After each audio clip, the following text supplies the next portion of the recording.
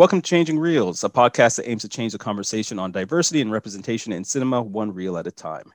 My name is Courtney Small. I write about film for several publications, including ThatShelf.com, where the show is hosted, and Cinema Access, to name a few. I'm also the co-host of the podcast Frameline. Today, I'm pleased to be joined by friend of the show and cinephile Bob Turnbull. Bob used to frequently write about film on his site Eternal Sunshine of the Logical Mind and was a frequent contributor to Row3.com. Listeners will remember Bob when he was last on for episode 58, where we discussed the cult film House. Bob, how are you doing today? I'm great, and thank you for flashing back to one of my favorite films, House, or Hausu, which is so much fun.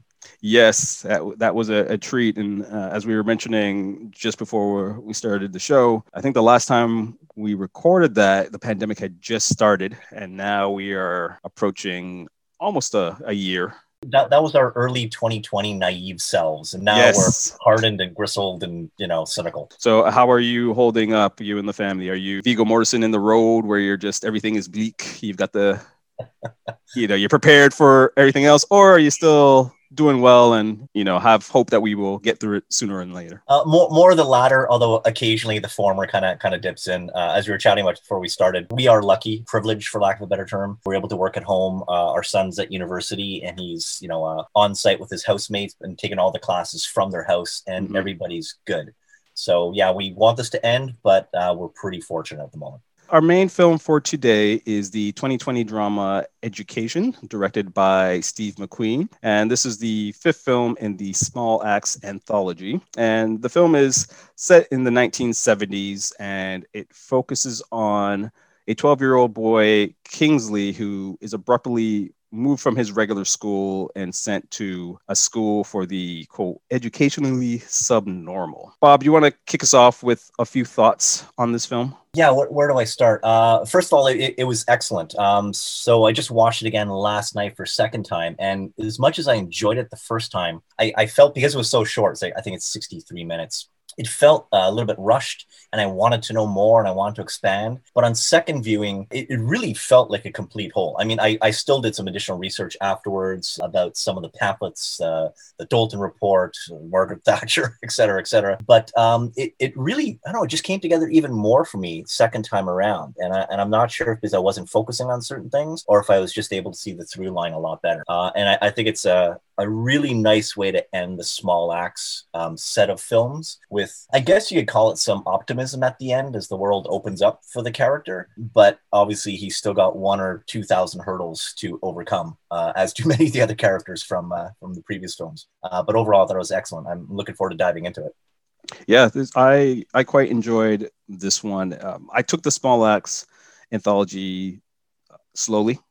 I started off quickly with Mangrove and Lover's Rock because those were that everyone was buzzing about. But just due to the subject, and I knew some of these things were going to deal with different levels of trauma. I just personally paced myself because I felt like I endured a lot of films about Black trauma in 2020. I just needed to slowly savor it. But I was quite impressed with this film and the whole Small Axe anthology. And we'll get into that a bit later. But this film hit close to home for me on several levels in ways I wasn't expecting to. And I think it's interesting. You say that it felt rushed. And I get that sense. But at the same time, I felt there was parts where he deliberately lingers on certain scenes to really, really make you feel the sense of boredom that the characters feel. You can feel some of the exhaustion that other characters feel. Like it's a very interesting and complex work, but it's done in such a digestible way that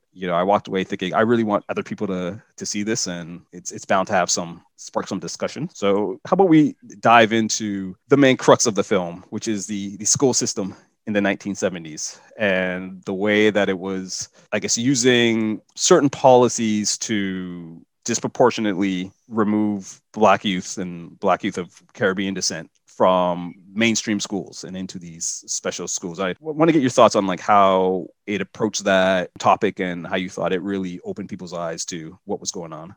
Yeah, I think you actually hit it when you're saying it was digestible, and that's meant as a compliment, not as in, oh, it was Mhm. it was digestible stuff. Yeah, if I said rushed, I didn't really mean it that phrase. I think it was more that I felt like I wanted to know more. Yeah. But that's a bit on me. If I'm curious about it, I got to dig into it because you can't spell out every single piece. And I think the second time through, that really that really helped me to start like digging deeper into it. None of what I saw in the film or learned from the film was surprising, particularly given everything that we've seen this year. But it certainly is depressing in so many ways, and knowing that these were actual policies of local and larger governments, and just for their own standings, right? My understanding is back in the early 70s, the school systems were allowed to kind of do their own thing, hire their teachers, pay them what they want, things of that nature. So they were able to really kind of say, oh, look at our stats in education. They're great because they were able to shuffle off a certain segment of their population that weren't doing very well on the standardized IQ test, which of course raises a totally separate point about IQ tests always having been very biased and culturally insignificant for certain segments of the population. I mean, just not fair and doesn't really, it's not a good indication of intelligence. So they were doing it for their own kind of stats. With probably just a side of racism thrown in there just for good measure. And I like the way the film handled that. I mean, certainly in the rest of the Small Axe set of films, some of the racism that we encounter is a little bit more full bore in your face for obvious reasons. Not that it's subtle here. I like the way he framed it because it seemed like that is how you would encounter it, whether it's the principal, the teacher, how they would call it out right to somebody's face, but it was there and it was obvious. And I like the way the characters kind of dealt with that and banded together as a community. I mean, that certainly seems to be one of his theme acts, is that of community, how to band together and how to face these problems. It is amazing to see that the West Indies folks in particular, not that they were the only ones who suffered through racism during that period or even today, but all five of these films certainly brought out so many issues that I wasn't specifically aware of at all. And it's really fascinating to see that history, particularly when it comes to some of the education stuff, which we can talk more about as we go along. Yeah, it was one of those where the racism is so covert, but yet, looking at it with modern eyes, and especially as people start to really delve into systemic racism in the, I guess, post George Floyd era that we're now kind of working our way through. Watching it, it felt like, man, this is so overt. But when you think back to time in the 70s, but also just the education systems in general, it is a lot more covert. Like the principal is a perfect example of it. He calls Kingsley's mother in and says, your son is being problematic. It's clearly the first time that she's hearing of any of this. And we have decided to move him to this school. It's for your benefit. And it's kind of presented in a way that we are being generous to you. We have identified this problem and we're going to help you by solving it for you, not letting her know the full extent of the problem, not letting her know that she has options to question that problem. And,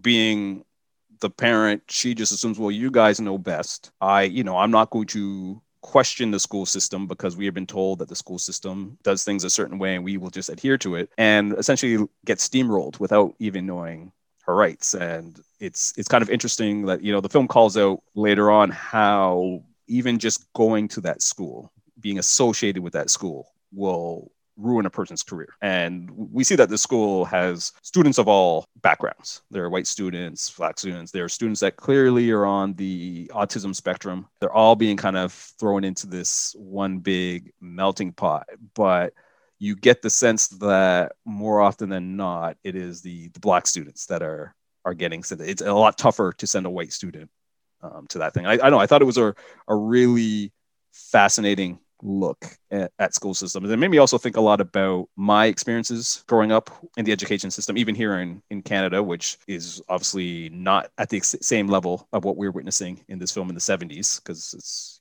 decades later, but also thinking about my children's experiences. And, you have a son now who's in university, and you've gone through those early years that this film has talked about, and even just like the similarities and the vast differences. I think this film gives you a lot to focus on and think about.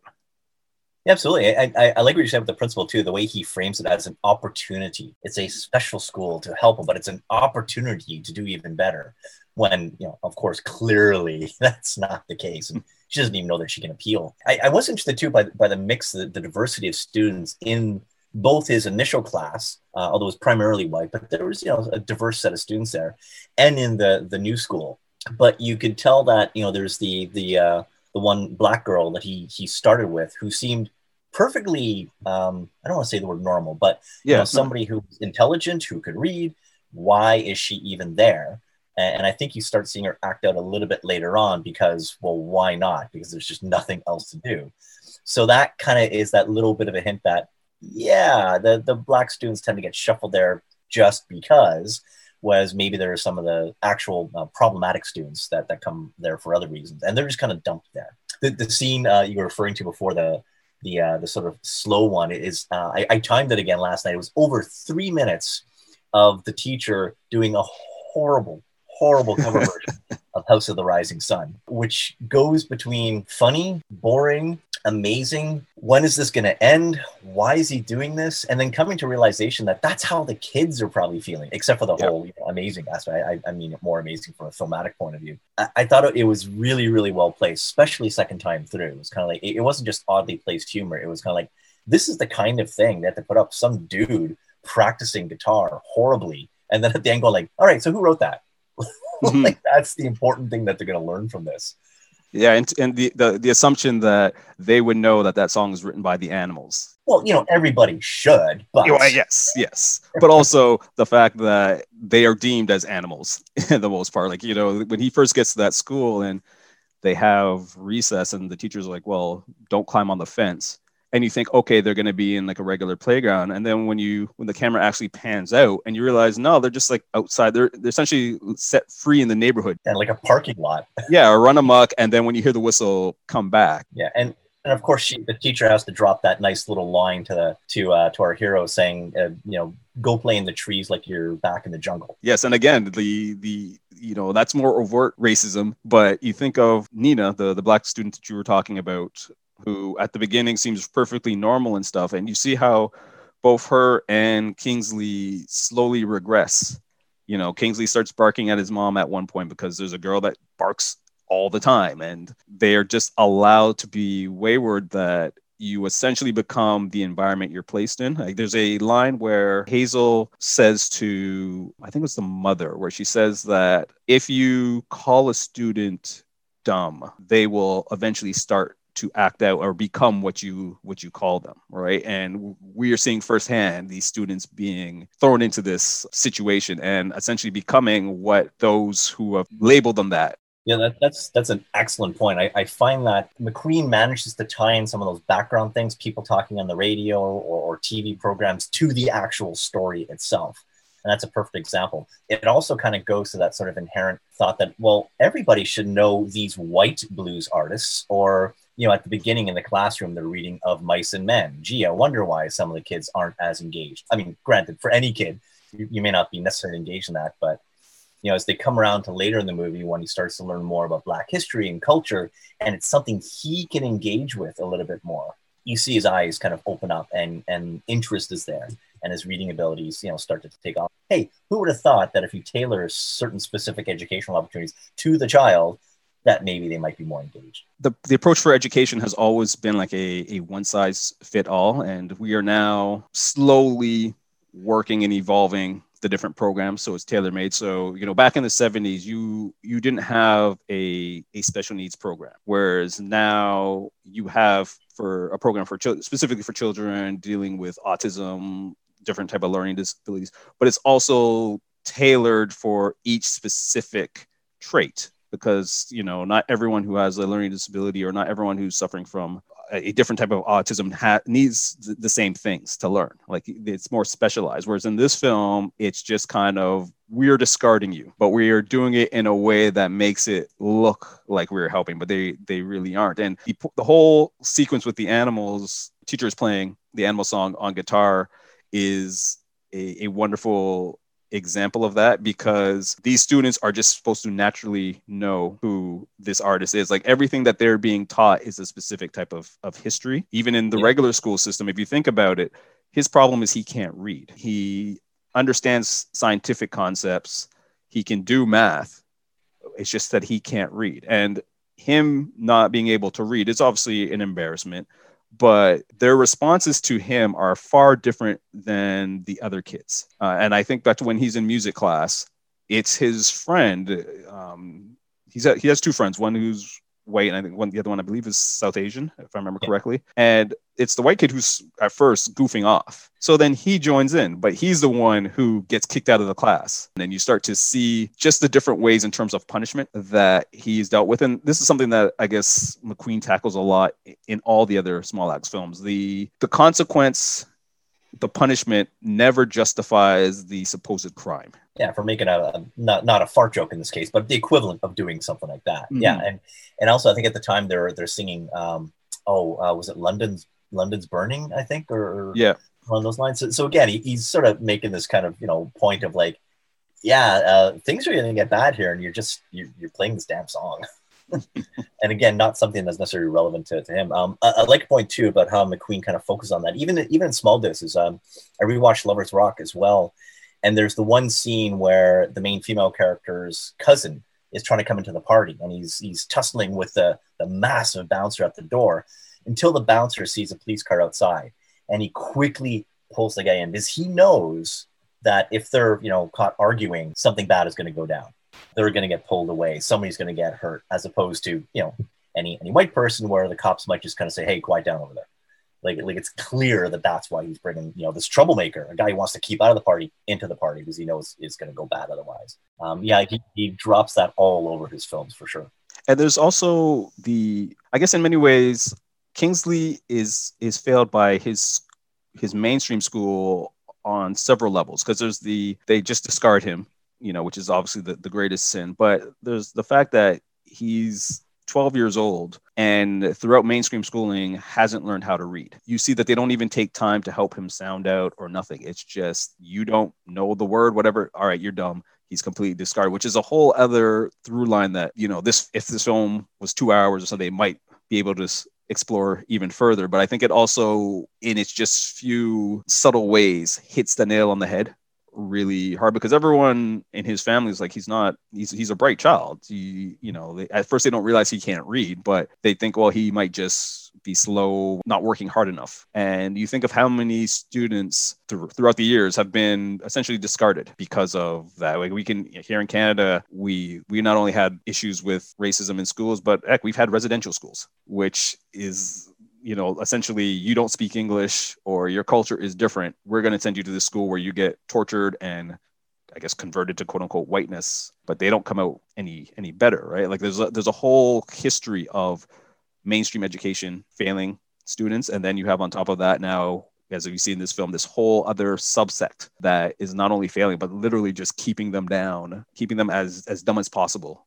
Yeah, and it goes like from generation to generation, because as you find out in the film, his father also can't really read. He gets the daughter to read something to him. And it's, I guess, something they've just managed to work around. Not easily, obviously, and that's why the mother has to kind of validate with her that he can't read. Later in the film, she says, read this, like just to prove it to her. She's probably had that inkling, both her husband and the two males, obviously being now experts at avoiding things, getting somebody else to read it, saying, oh no, I knew that, but mm-hmm. It's amazing what you can, get through when there's nobody else there to help you, when you don't have that sense of community. And that's not necessarily, diss on the parents, because they have their own struggles. And that really sort of comes out in that one community meeting with all the other parents, where there's, I think the other mother who said, I came here with a dream. And then when I see that dream in my children, I hate them for it, because she's been struggling to achieve that. And then she sees her kids aspire to it, and she ends up hating her kids. And, she admits that. How horrible is that? And I think, that's when Kingsley's mom was like, oh, that's exactly what I've been doing. Yeah. There's a very interesting through line. And I like that you brought up that scene, because it's a subtle scene, but it's very powerful. And you're seeing one of my favorite lines from that scene is one of the parents stands up and basically says they assume that all the jobs that they have here in the UK, whether the low or the high income jobs, we didn't have where we came from. Right. Like they assume that we know absolutely nothing. And it reminded me of a summer job I had before going into university where I was working at a insurance company, but in the mailroom. And I was working alongside a man who was from Egypt, and he was like an engineer back in Egypt. And now he's working in the mailroom of an insurance company. And I mean, life takes you on different directions, and he was just a really smart guy, hard worker. He was providing for his son, who I guess was just regular mainstream school in Toronto, was doing quite well. But just the sight of him and talking to him was like, why are you here, right? But then you find out that when he came to Canada, it wasn't so easy to get into the engineering field. They didn't consider his qualifications to be, and like there's just so many hurdles that are put in front. And I'm like, wow, you're working in a mailroom, but you're brilliant. Like there's something flawed with the system. And you see all these parents who are essentially saying that, they came for the UK dream, the North American dream of prosperity, and they were met nothing but hardship and obstacles. And now their children are facing that. And there's a certain level of shame that the parents have for, I guess, wanting a better life for their kids and seeing that they're not getting it. But also, as you said, with his father in Kingsley, there's a certain shame where they're essentially hiding in plain sight because they can't read. So like the cycle of shame and the way that it forces people to kind of recoil is prominent throughout this film. Yeah, and it's systematic. Like it's built into the system. So much so like that the father is basically kind of saying, well, Kingsley can be a tradesman, which is a fine profession, but it limits his options. Well, here is what to do, right? And even kind of goes to, I was reading a little bit, but I'm nowhere near understanding of the Education Reform Act that Thatcher brought in, like probably about 15 years past when this movie was set, bringing in the whole idea of the parent as a consumer and providing them choice, which, on the surface, you might go, well, it's good to have choice, right? Well, it's good to have options that fit your child so you can figure that out. That's very different than choice. Here's stuff, go figure it out on your own. No, here's some options that make sense for different modes of education. You may then have a choice within that, but you got to have that some guidance, some working with other government or community or other teachers or whatever. And it's interesting that his father just goes like, well, this is the option. You have one option. And that's why, at least at the end of the film, you've got that optimistic view of like, well, actually, the world might be opening up for Kingsley now. And I also felt that the father himself was misguided because it sounded like this particular school that Kingsley's in almost eliminates that option for the trades, because the work that they're getting is super repetitive and very remedial. And like even in the trades, there has to be a certain level of education. Just because someone goes to college doesn't mean that they're not educated, going into the trades. But he won't even get to go to college or the type of trade work. Like I felt like he might, if he's lucky, get a factory job where he's essentially putting something in a bag. Yeah, like an assembly line worker or They basically said like the type of life you're going to get, the type of your options in terms of your love life, your potential family for the future will all follow a same pattern. And it's interesting because both his dad, who is full of pride and shame because that he can't read, but the mother as well, they're also stuck in a cycle where it's hard work.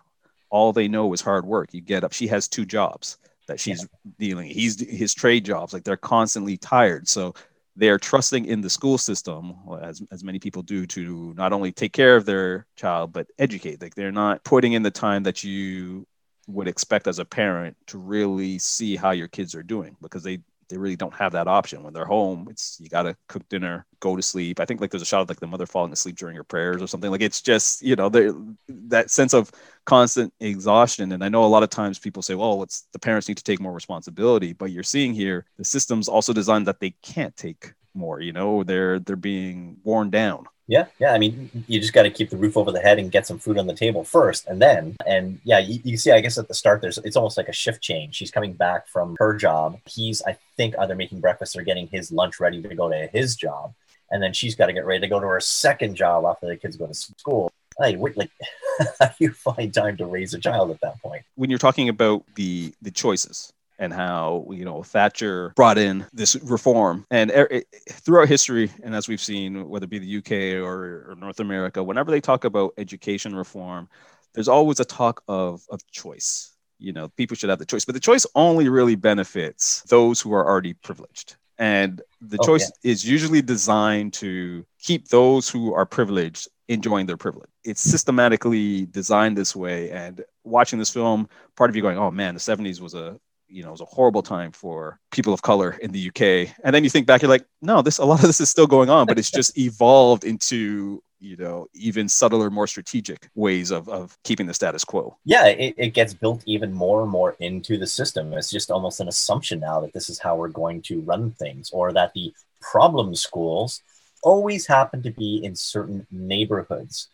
And, it's self-perpetuating in so many ways. And that's where that little shred of optimism, and maybe it's just a very little shred, that whole community aspect. Oh, I forget the name of the group now. I wrote it down somewhere, but there's the Black Parent movement, I think, and the Black Education movement, I think was the first one involved, helped kind of spur these additional classes, community classes for, I think specifically at the time, a lot of the West Indies children, and I don't know if it evolved beyond that, to engage them in their own culture, to give them things that they're missing in their schools, to maybe help them get back to those original schools if possible.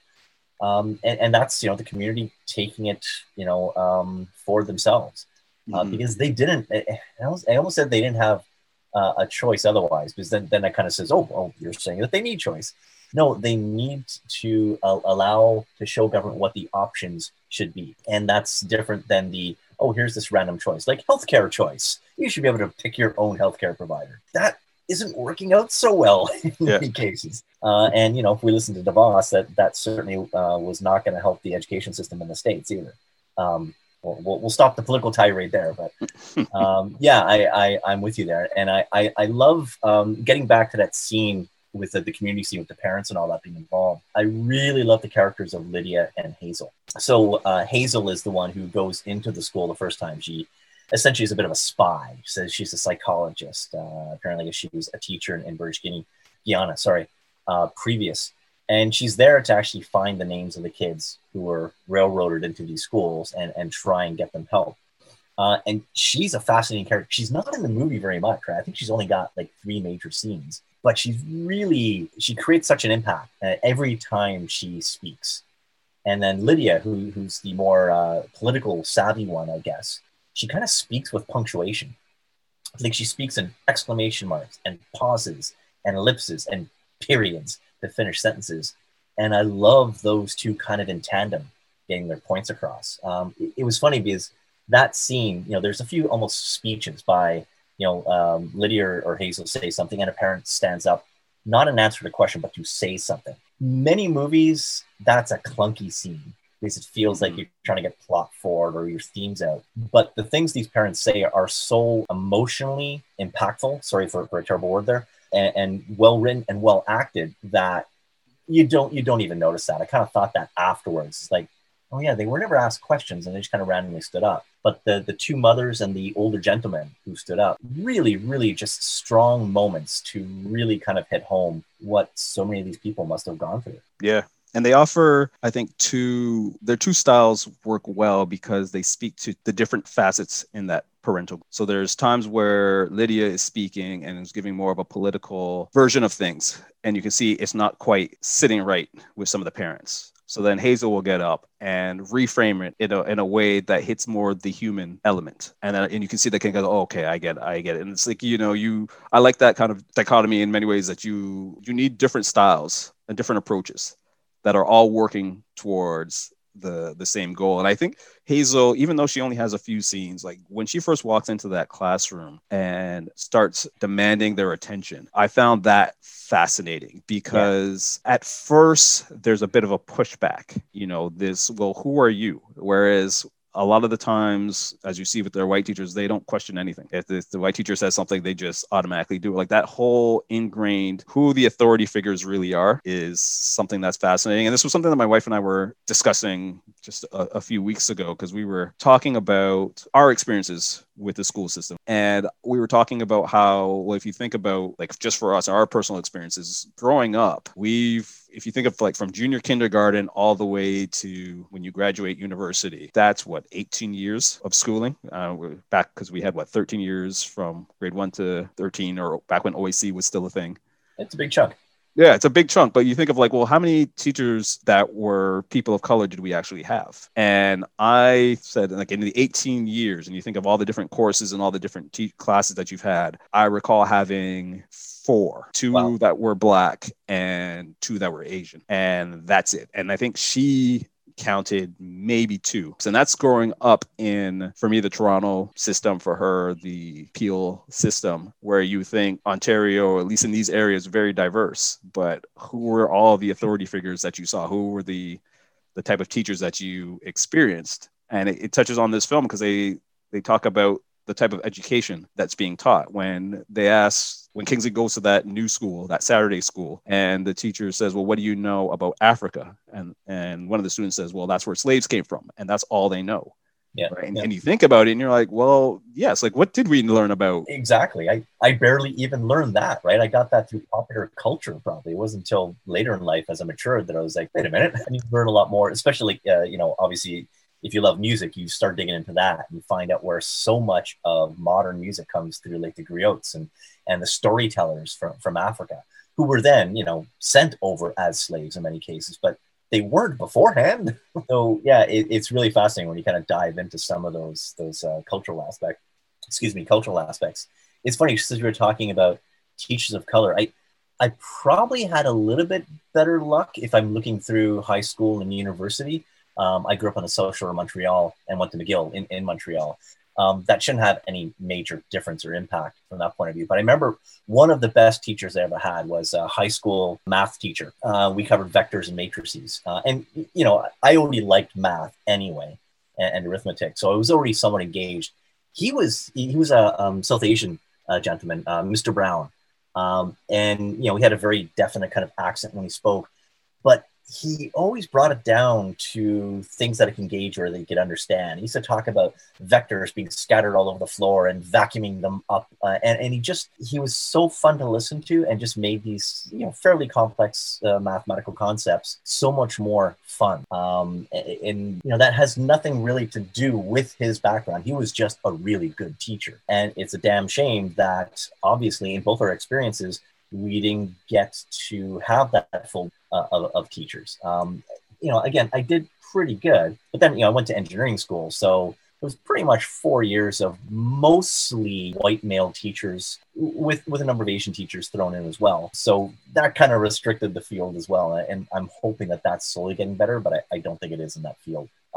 Going off topic a little bit, but I actually want to get back to, before you were talking about reminiscing about some of your own personal and your kids' experiences in the education system. Did you have any other kind of stories you want to tell that you could either relate back to the film or just kind of personal stories? Because I find that a fascinating area. Back then, and I'm sure you probably had it as well, Montreal, but there was like 2 streams that once you get to high school, there's the advanced stream and the general stream. And the general was more geared you towards the trades, if you wanted to go to college, whereas the advanced was university. And I remember even in, I guess what we would call middle school, grade 8 and stuff, teachers and like guidance counselors trying to push me towards the general stream, whereas my mom was like, no, he's going to do the advanced stream. He's going, and it wasn't that I had really any big educational problems. I'll admit, I just wasn't working as hard back then as I should have. Like it really wasn't until I'd say grade 10 and stuff where I just had a string of really good teachers that it kind of opened my eyes to like, oh, there's actually a lot of cool stuff you can do. Similar to Kingsley, how he, was fascinated by science and stuff. I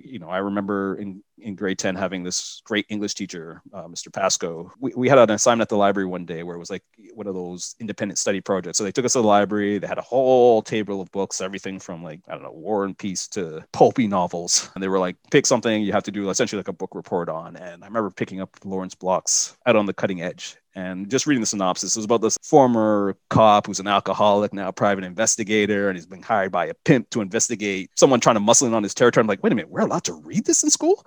And that completely opened up my love of reading. Like, it's such a weird story, but it was one of those things where depending on like your teacher and experiences, so much of it is fluke, right? And if my mom hadn't pushed me or fought for me in terms of going to the advanced screen, like, my foot might have taken a different path. I remember one year going to a similar type of Saturday school, and it was just a community run bunch of Black teachers that was predominantly Black students. And it was just essentially, it was just like a tutoring program, but they were offering free tutoring for whatever subject. If those things weren't in place and I didn't experience those things, where would my life have gone? Where would it be? And my wife has a fellow teacher who, she was in the paper, I guess just after the whole George Floyd thing, because they started looking at systemic racism in schooling, and she is of Nigerian descent. And she said, even though she was doing well in her classes, they still pushed her to do the general stream, and she was making like top marks. And it was one of those things where her parents, who are teachers now, and she's a teacher, she's gone on to being a teacher, we're all like, no, she will do the advanced stream. So it was just that kind of looking back at it now, I'm like, oh, I see that was a problem. That was a systemic problem. Back then, it was just kind of, well, I didn't work hard enough. I could assume that's why they were pushing that. And then I started realizing, but no, there was students that were doing worse than me that were getting pushed in the advanced path and were given like every opportunity to survive. And like, so it was just one of those things where looking back at it now and then seeing this film, like it kind of hit a certain way that I wasn't expecting. So now when I think of my children, but they both love school, they both love learning. Oh, awesome. And that's great. But I'm also looking at teachers that they have, and at their school, I saw one teacher of color, maybe two. And as you move up the education ranks, like principal ranks, the even department head ranks,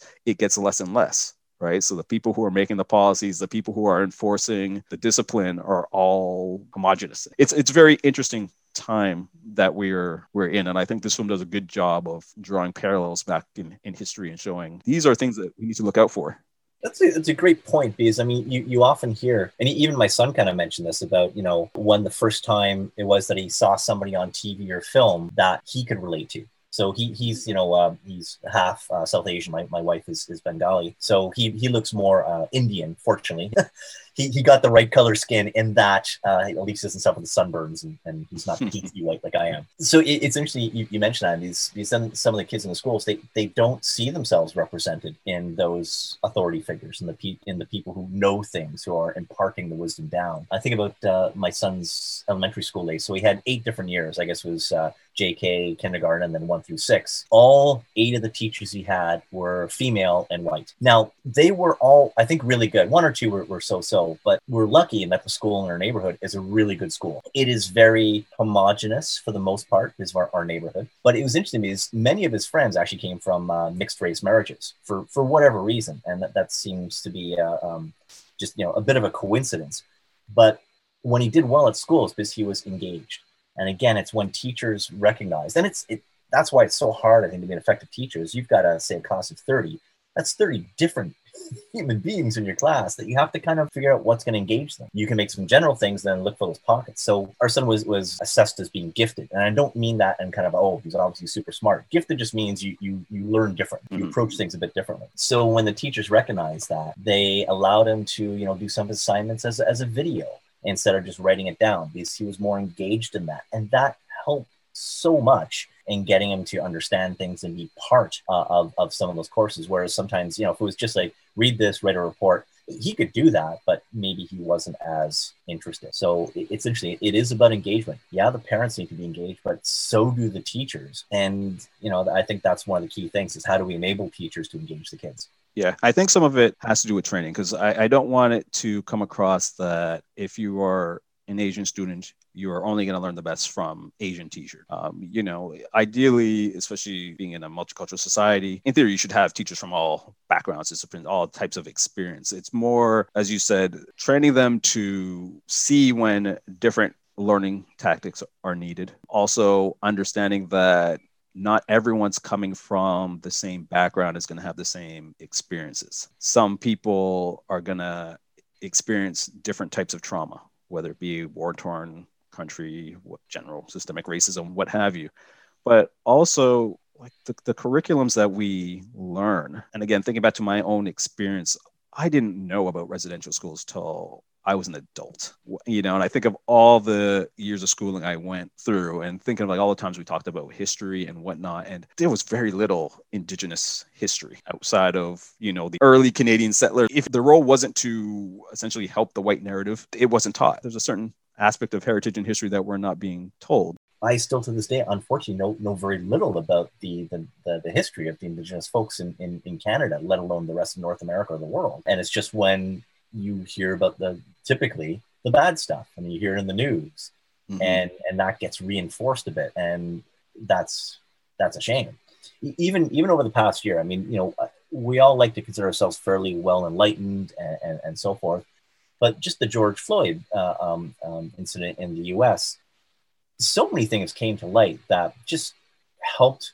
I don't want to say change my way of thinking, but help just kind of clarify a few things. I'll give you an example. At work, our general manager for a very, very large division, this is in a large corporation, had a meeting. It was one of the most amazing corporate meetings I've ever been to in my over 30 years with this company, and talked about that, and had a number of Black leaders on the call to talk about their own experiences. And he opened up, and he's this big white guy from Texas. And, I was never sure about him, and I thought he was a little bit egotistical and all that. But he was frankly emotional, and he talked about how he went out to some of his Black friends after it happened and showed shock and surprise. And he said their only shock and surprise was why he was shocked and surprised. This has been going on all the time. Why are you surprised? And it's not like I was surprised, but it was hearing that. It's kind of like that changes the context of things so much. And again, we've derailed a bit from our main topic here, but a lot of it leads into that kind of stuff of just being open to understanding those other viewpoints. One thing that I keep going back to just about things that I've learned this year is just to like make sure I'm trying to understand that context, have the empathy from the other side, and that just opens things up. What shocked me most about the Floyd thing wasn't the video, because I've spent years seeing videos like that. It was more the global awakening and people starting to realize like just how bad systemic racism really is. It's impacting every industry, most facets of life. Heck, even the pandemic, the statistics are showing like which type of people are getting more hurt by it and whatnot. So it's not a solution that we're gonna fix right away, but just the simple fact that it only took now that people are starting to realize. And as we both acknowledge, we've gone through school learning a certain type of thing. We are adults now, living our lives, and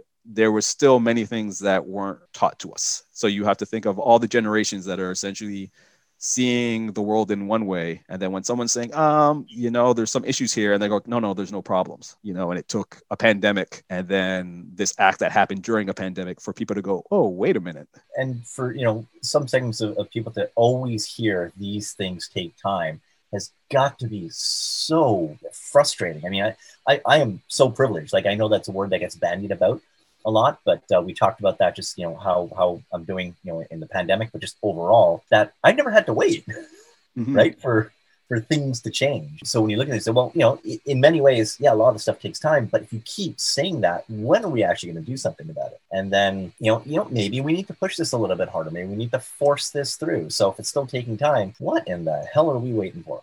We've got a whole new generation that's growing up. They're seeing racial inequality and they're actively upset about it, opposed to dismissing it. So there are a lot of bright spots. I like to think that with the last shot of this film, as Kingsley is reading and we're seeing the galaxy and the infinite possibilities, it's probably the best way to say that life doesn't have to be a certain way. There are infinite possibilities when it comes to education, learning, infinite possibilities for what our children could achieve or where their lives will take them. This film is optimistic. As tough as it is, it's never hard to watch, not have to worry about it being like graphic. Like, there's certain times when films will deal with a type of injustice and really lay heavily into the brutality of it. It's interesting when you compare that to the rest of the Small Axe set of films. They all, I think, have different kind of outcomes, so to speak. And most of them are kind of mixed. There's optimism, there's good things that happen, there's progression, but there's also that, man, do they still have a long way to go from that point to even get where we are. And then some of the films even kind of relate to, like, yeah, but where we are, is that so great? So there's sort of that mixed message in there, but I think that's really good in that he doesn't make it that kind of polar type of thing. This is right, this is wrong. I mean, obviously, there's a lot of injustice in there, but he kind of says, here's what happened, here's some optimism, but here's stuff that still needs to be fixed. Even in a movie like Lover's Rock, which I rewatched again last night, I just so good. That so film. good. It is my favorite movie of 2020. It has those moments that really kind of bring a lot of those things to life. After like an entire evening party, the couple go back to his workplace and he's got her in his arms and all that, and his white boss comes in and just happened to be bad timing and all that, and then within 5 seconds belittles him, just really, like with one comment, and calls him boy, and like, oh, what a deflating moment for him, and I think the audience too. There's still so much joy in that movie, but to throw that in. But let me just briefly kind of rave about the silly game scene, which is 10 minutes. It's 10 minutes of this 5 minutes of the song and then 5 minutes of it essentially a cappella by the audience, where you can hear them shuffle on the floor and move. I could not stop smiling throughout that entire scene. It's amazing. It's camera work where it is, how you just go between the different characters, how you feel their movements. And my God, how you miss house parties or just, human interaction to that level. That probably, adds to that movie. But regardless, the music in that film, the movement, it's just a glorious piece of art. Yeah, and that's one of the things I loved about Small Axe Anthology as a whole, because even though you have some tough moments, there's a sense of community. And I like that he incorporates a film like Lover's Rock, because I think a lot of other filmmakers, if they were to do an anthology like this, they would probably do Mangrove because it's, protesting police brutality, Red, White, and Blue, systemic racism on the police force, and maybe education, but they would do it as a trilogy and it would be nothing but hardship. Whereas in all of these films, there's a sense of hope and community, or at least hope through community work. And I love the whole anthology, but Lover's Rock is just something special. Where I think Steve McQueen has been for years working on a whole other level. But for him to come out with 5 films that are all fascinating in their own right, they're just all wonderful. And I recommend listeners check it out. Bob, where can listeners find you? These days, it's just Twitter, and even then, it's a little sporadic, shall we say. At The Logical Mind. I always mean to be more active. Occasionally, I try, and then I sort of fade back into the woodwork. No, that's it. You're still watching stuff. Are you on Letterboxd? No. I have an idea. I've never really used it. I am plowing through stuff. If there's an upside to the pandemic, I've sort of hit the numbers that I used to hit like about a decade ago in the number of movies, and I'm happy about that, whether it's Criterion, whether it's new movies, whether it's any of the other thousands of streaming services that we're making use of. Yeah, 2020 was actually an excellent year in film. Yes. We didn't have as many blockbusters and all that. I'm kind of okay, because if I even look at my top, 50, 60 films, number 60 is still really darn good. So I'm really happy with last year in film anyway, with the films that we got. I completely agree. If you're a film lover who doesn't look at things in the lens of award season, which a lot of people online seem to, there's 2 types of 2020. There's the 2020 that was phenomenal, just full of great movies. And then there's the 2020 that was a lackluster year because the award things aren't that clear and who's going to be. It's like, no, there's a lot of great movies out there. And listeners, you can find me on Twitter at Small Mind, or you can contact the show on Twitter at Changing Reels AC. Thank you for listening. Be sure to like and share the conversation with friends and family. And remember, you can change the conversation on diversity in cinema one reel at a time.